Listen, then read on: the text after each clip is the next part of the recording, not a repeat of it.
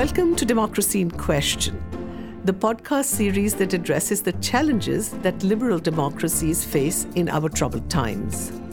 I'm Shalini Randeria, the director of the Albert Hirschman Center on Democracy at the Graduate Institute in Geneva and the rector of the Institute for Human Sciences in Vienna.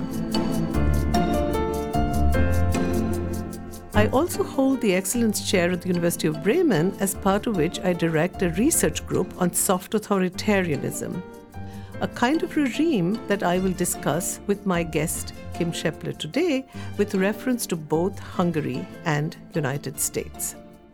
Kim is a renowned scholar of law and politics who is professor of sociology and international affairs at Princeton University. She has spent the last decade documenting the rise of what she calls autocratic legalism, first in Hungary and then in Poland, and of course it's spread around the world. Thank you so much for joining me today, Kim. And I'm sorry it's such a rainy day in New Jersey, but you are at least safely indoors. Well, it's lovely to be here, and I'm sorry we have the remnants of yet another American hurricane that it's beating down on my roof, so you may hear this as we go along through the interview. Our conversation, I think, couldn't be more crucial and relevant today, as we are looking at the dismantling of democracies by democratic means, namely through the use of law.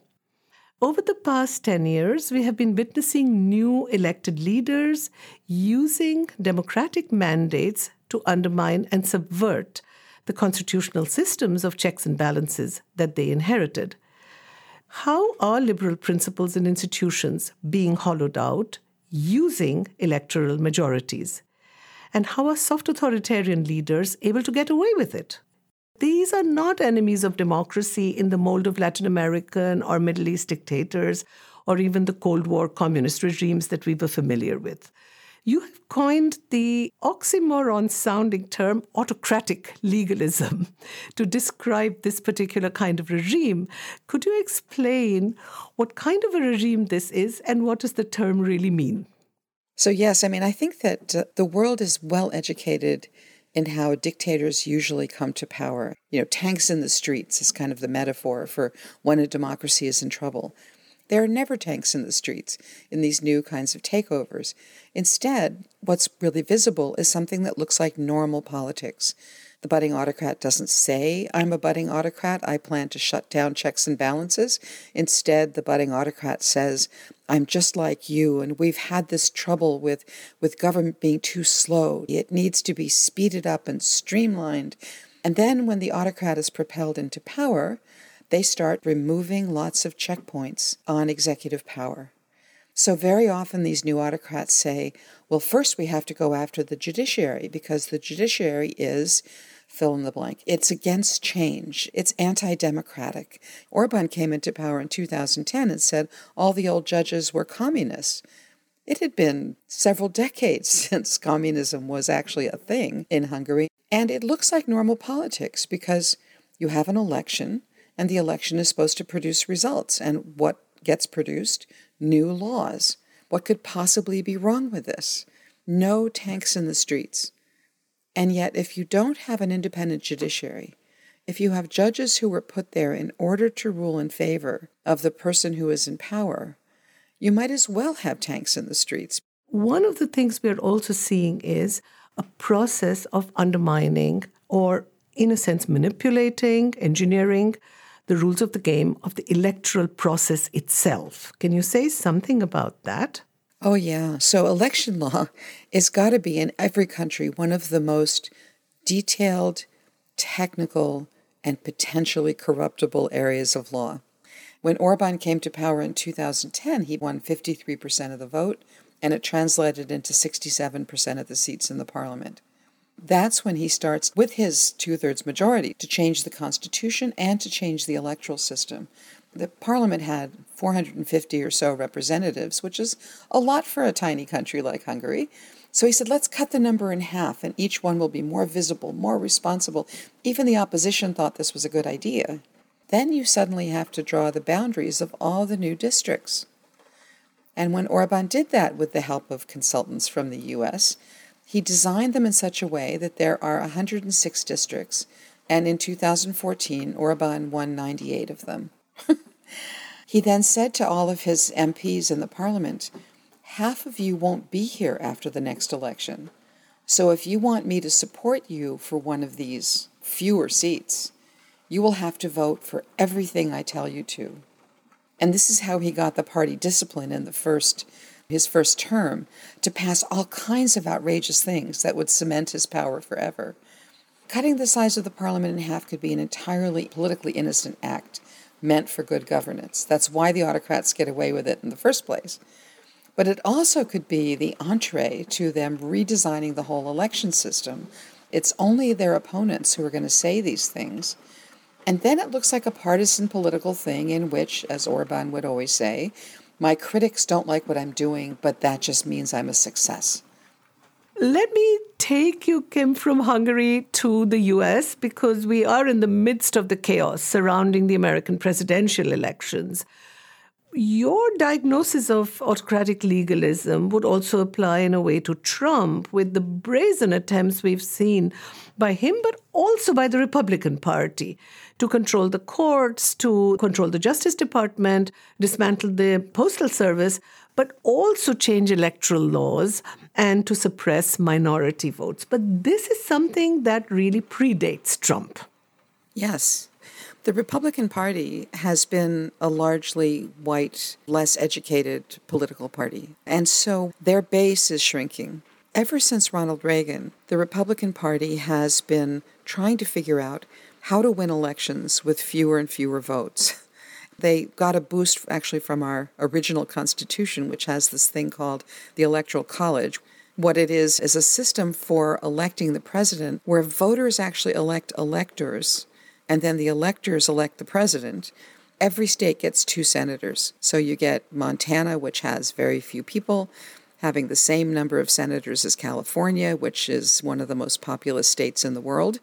And right now, those states that are largely empty of people but still have 2 senators are all voting Republican. So just before there's any tampering with rules, the way the Electoral College is set up is that the Democrats have to win somewhere between 3 and 7% more of the popular vote to be guaranteed a victory in the Electoral College. So that predated all the Republican tampering with elections. It's state officials who set the election rules for how those electors are picked. And therefore, the Republicans very early on decided we're going to try to dominate the state legislatures. Who gets to vote, when they vote, how the votes are counted, all of that is set by the states. So we have a partisan electoral machinery run in states that are overwhelmingly dominated by the Republican Party. Before the election and after the election, there are going to be 1 million lawsuits where the Democrats are trying to challenge the restrictive rules the Republicans have put in, and the Republicans are fighting lawsuits that try to counter any opening up of the ballot that will generate more turnout. So Democrats win on turnout, Republicans win on voter suppression. Several weeks ahead of the election, there were still more than 200 pending cases that might change the voting rules. And then, of course, we know as soon as the vote is over, there are going to be more pending challenges. Both sides have lawyered up. The Democrats are going to want to count every vote. The Republicans are going to want to suppress every vote. This happens in every election. And so really the outcome is going to depend on 50 different states and all the litigation that's going to go on in those states.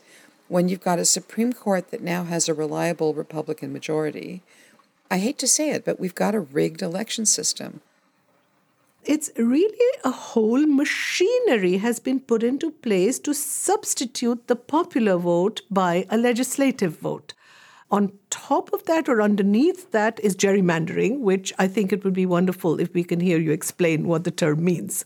So gerrymandering, it's actually probably mispronounced. The guy's name was Elbridge Gerry. And Elbridge Gerry was from Connecticut, and he designed a district map. So every member of the House of Representatives comes from a territorial district that's smaller than a state.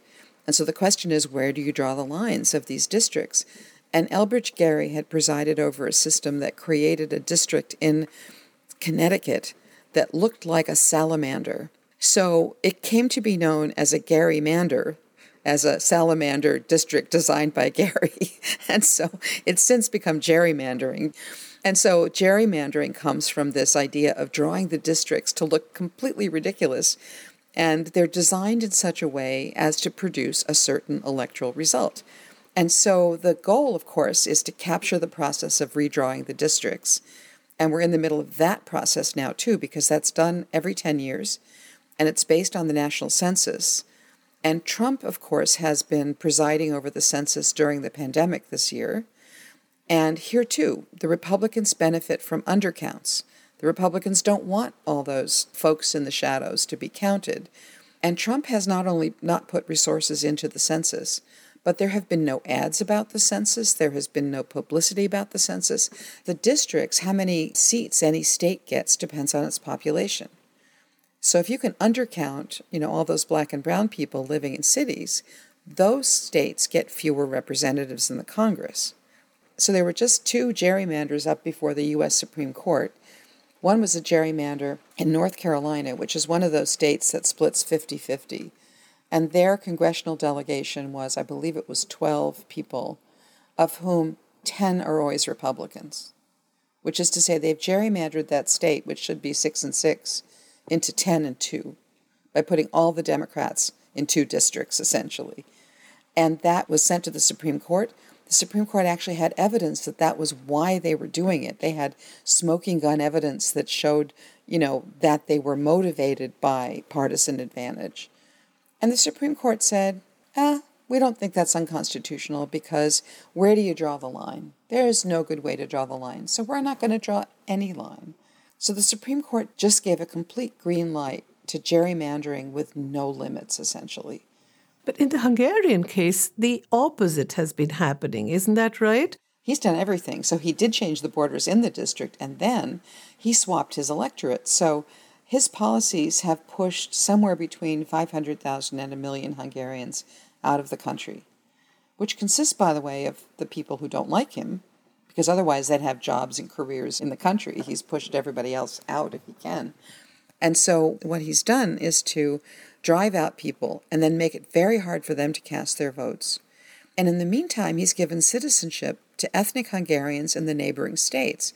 So there's 1 million new Hungarians, and they live in Serbia and they live in Romania. They shouldn't be voting from Ukraine and Slovakia, where they're not allowed to have dual citizenship, but never mind, the Hungarian government has still signed them up.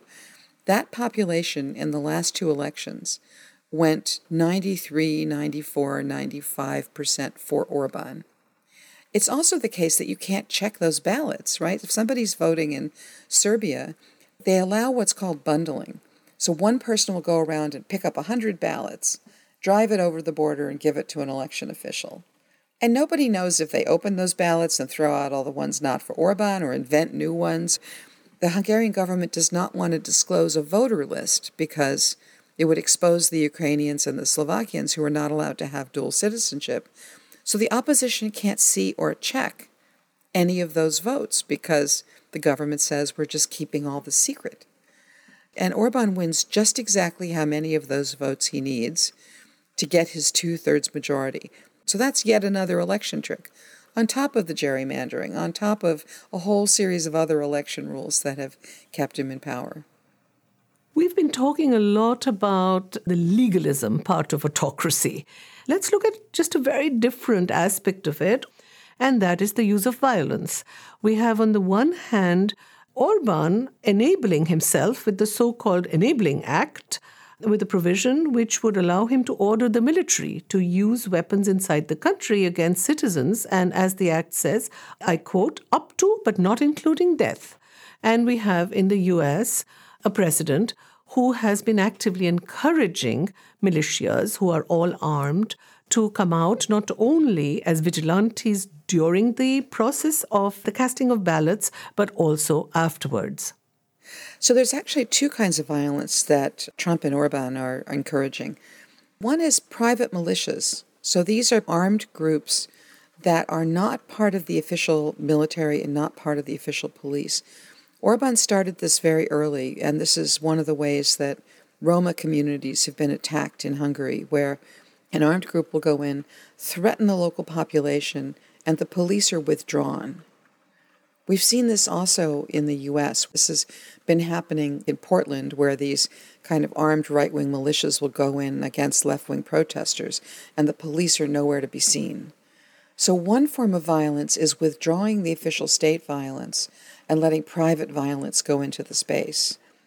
Then there's the trickier part about actually using the official military or the official police. And there, what we found in the U.S., the military is quite well trained to not do any law enforcement within the country. There's a law that prohibits them from doing this. And so what Trump has been doing has been enlisting the state militaries. There are state militaries under governors, long story about why that happened. But the state militaries are not as well trained. And Trump set out this call to red state governors, from his own political party, saying, send us troops to Washington, D.C. And when Trump went out and tried to stop the Black Lives Matter protesters, he was using these state-level troops. In Hungary now, Orban, with the pandemic, has used these extraordinary emergency powers that he's captured to put military personnel at the head of every hospital. They've infiltrated military personnel into at least 150 strategic companies, allegedly because of the pandemic. But who knows what use Orban will make of this, and the new law gives him these extraordinary powers to use the military in the country, using force, and as the law says, up to but not including death. Isn't that charming that you put that in a law? It means you're anticipating using force short of death, which is also pretty scary. So yeah, the force is behind these autocrats once they're in power, once their regime becomes brittle, because people start to oppose this. Then they call in violence to support them. So autocratic legalism sounds as if it's all about a set of technical legal tools, as if all of these autocrats are bar any ideology, that this is not about an ideological project. This is just a simple power grab and to hold on to that power. Autocrats need to be elected on some platform. And so very often they have a kind of populist platform. And the populist platform is something that, they use at rallies to whip up voters, to say what they stand for, they have to have something to fill in the blank of an electoral platform. Autocrats don't usually say, elect me and I will be your leader for life. They don't say that. And they don't say, elect me and I will crash your democracy, or I will remove all choices that you have for future elections. They just don't say that. So there's a gap between the ideology that they profess to believe in and what they're doing with all these laws once they come to power. What Orban knows he'll get people excited about is putting up a statue to a raving anti-Semite from the 1930s, of whom there are many in Hungary. And so Orban will announce, we're putting up a statue to somebody who has this dreadful past. And all the opposition parties go racing over to where the statue is going up. And in the meantime, they shovel all this stuff through the parliament when nobody's looking. In fact, it's gotten to be so regular that every time there's a statue, the first thing I do is go look at what's on the parliamentary agenda and figure out what are they trying to distract us from, right? So there's ideology as distraction. It's a cover for all this other stuff. And, an ideology you can overcome. You can have counter-ideologies. You can educate the public that this is dangerous. But once you've actually killed off democratic checks and balances, those are very hard to get back, in part because people don't vote for those things. Vote for me and I'll give you an independent judiciary. When was the last time you heard that as a riveting campaign line, right? But in order to reclaim their democracies, people are going to have to start voting on that basis. They're going to have to start thinking about how do we undo these concentrations of power. Can we undo them at all? Well, everything in politics is reversible. The question is how you reverse it with the least terrible human toll. And in some ways what we've done is we've rolled the rock back to the 18th and 19th century, when there were lots of revolutions that tried to overcome autocratic, monarchical, dictatorial power. And there was a formula developed in those revolutions that in order to topple a dictator, the first thing you do to have a peaceful transition is to set up a constitutional convention and write a new constitution. That's been the recipe for radical change, radical peaceful change, for a long time. And so I think in some of these places we need to start thinking about new constitutional conventions. Think about renovating a constitutional democracy by starting with redesigning the institutions. We have to sort of go back to basics and think about constitutional redesign. We've done this many times, right? So we can do it again. And there's some new features in the modern world, like what the EU's role is in all of this is a new thing. It could be that with all the transnational associations we've built, with all the NGOs we've built, with what we know about civil sector organizations, that we know to have more people at the table and we know to have more referees in the process. But I think ultimately we're going to go back to these old lessons from the 18th and 19th century about how do you undo autocracy and how do you undo it peacefully? And the answer is going back to basics and redoing constitutions. What could be countervailing forces against it? In the Hungarian case, the EU has been watching from the sidelines, doing too little, too late. The EU, I think, did not believe what it was seeing when it was seeing it. There was a flurry of infringement actions that the EU brought against Hungary at the very beginning, and all of them were good ideas and all of them failed miserably, even though the Commission won everything that it brought to the Court of Justice. And that was because one of the characteristics of these legalistic autocrats is that they change the law just slightly to make it look like things are okay when it's not. And given the nature of EU law enforcement, they were never able to stay ahead of the changes, because as soon as they'd win a victory, Orban would do something else that would accomplish the same purpose. And the process of litigation, even when they speed it up, it's hard for a case to be resolved in less than a year. For example, the European Union was all over the fact that Orban tried to control the judiciary by lowering the judicial retirement age. Just that one act got rid of the top 15% of the judiciary, including all the people with real experience. So the EU went in and they thought of what's the first thing that's wrong with this, and they said age discrimination. And they won their case. Okay, so first of all, Orban's firing judges the whole time the case is pending. So by the time the case is solved, all the judges are already gone. And their jobs have been filled by others. So Orban turns to the EU and says, what do you want us to do? Fire the judges? They can't tell him to fire the judges, even if it's all Orban's own people, because you don't fire judges, right? So fait accompli. So then they said, well, every judge who wants to go back has to be able to go back somewhere. Okay, so first of all, Orban said, we can put them in at the bottom, we can give them much lower salaries.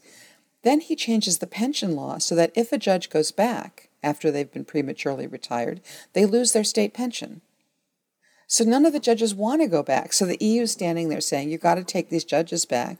And Orban says, none of them want to go back. Do you want us to force them to go back?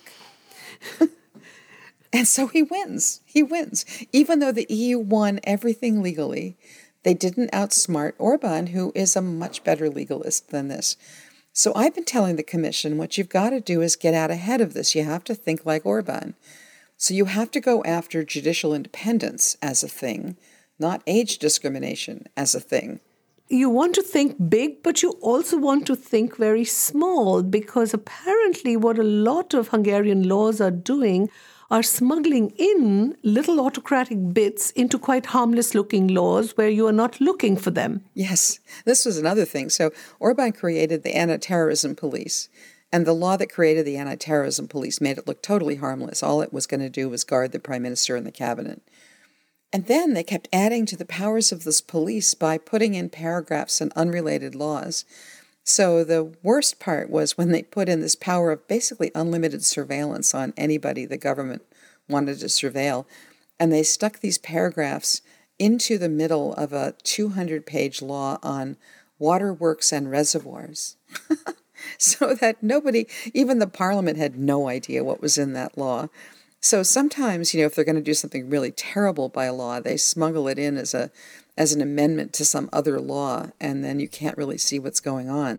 Thank you so much, Kim, for these really remarkable insights into the toolbox of legal autocracy in our age. You've opened a Pandora's box. Oh, dear. But I think you've provided us a few recipes for democratic resurgence as well. Thank you so much. This has been really a delight to talk to you. So the conditions of the present that we have just outlined may give one little hope. Autocratic legalism, disdainful of liberal democracy, institutional capture. These are all morbid symptoms of our current period, if one were to use Antonio Gramsci's famous phrase, that have much deeper roots. And yet, not only could strengthening the power of civil society and imparting civic education help against these tendencies, but democratizing supranational institutions themselves may also be a step in the right direction. Thank you for listening to this podcast. Next time, we'll focus on the issue of race and gender. I will discuss with Nancy Fraser whether democracy can provide distributive justice. So don't forget to subscribe to this podcast wherever you listen and let others know about the series.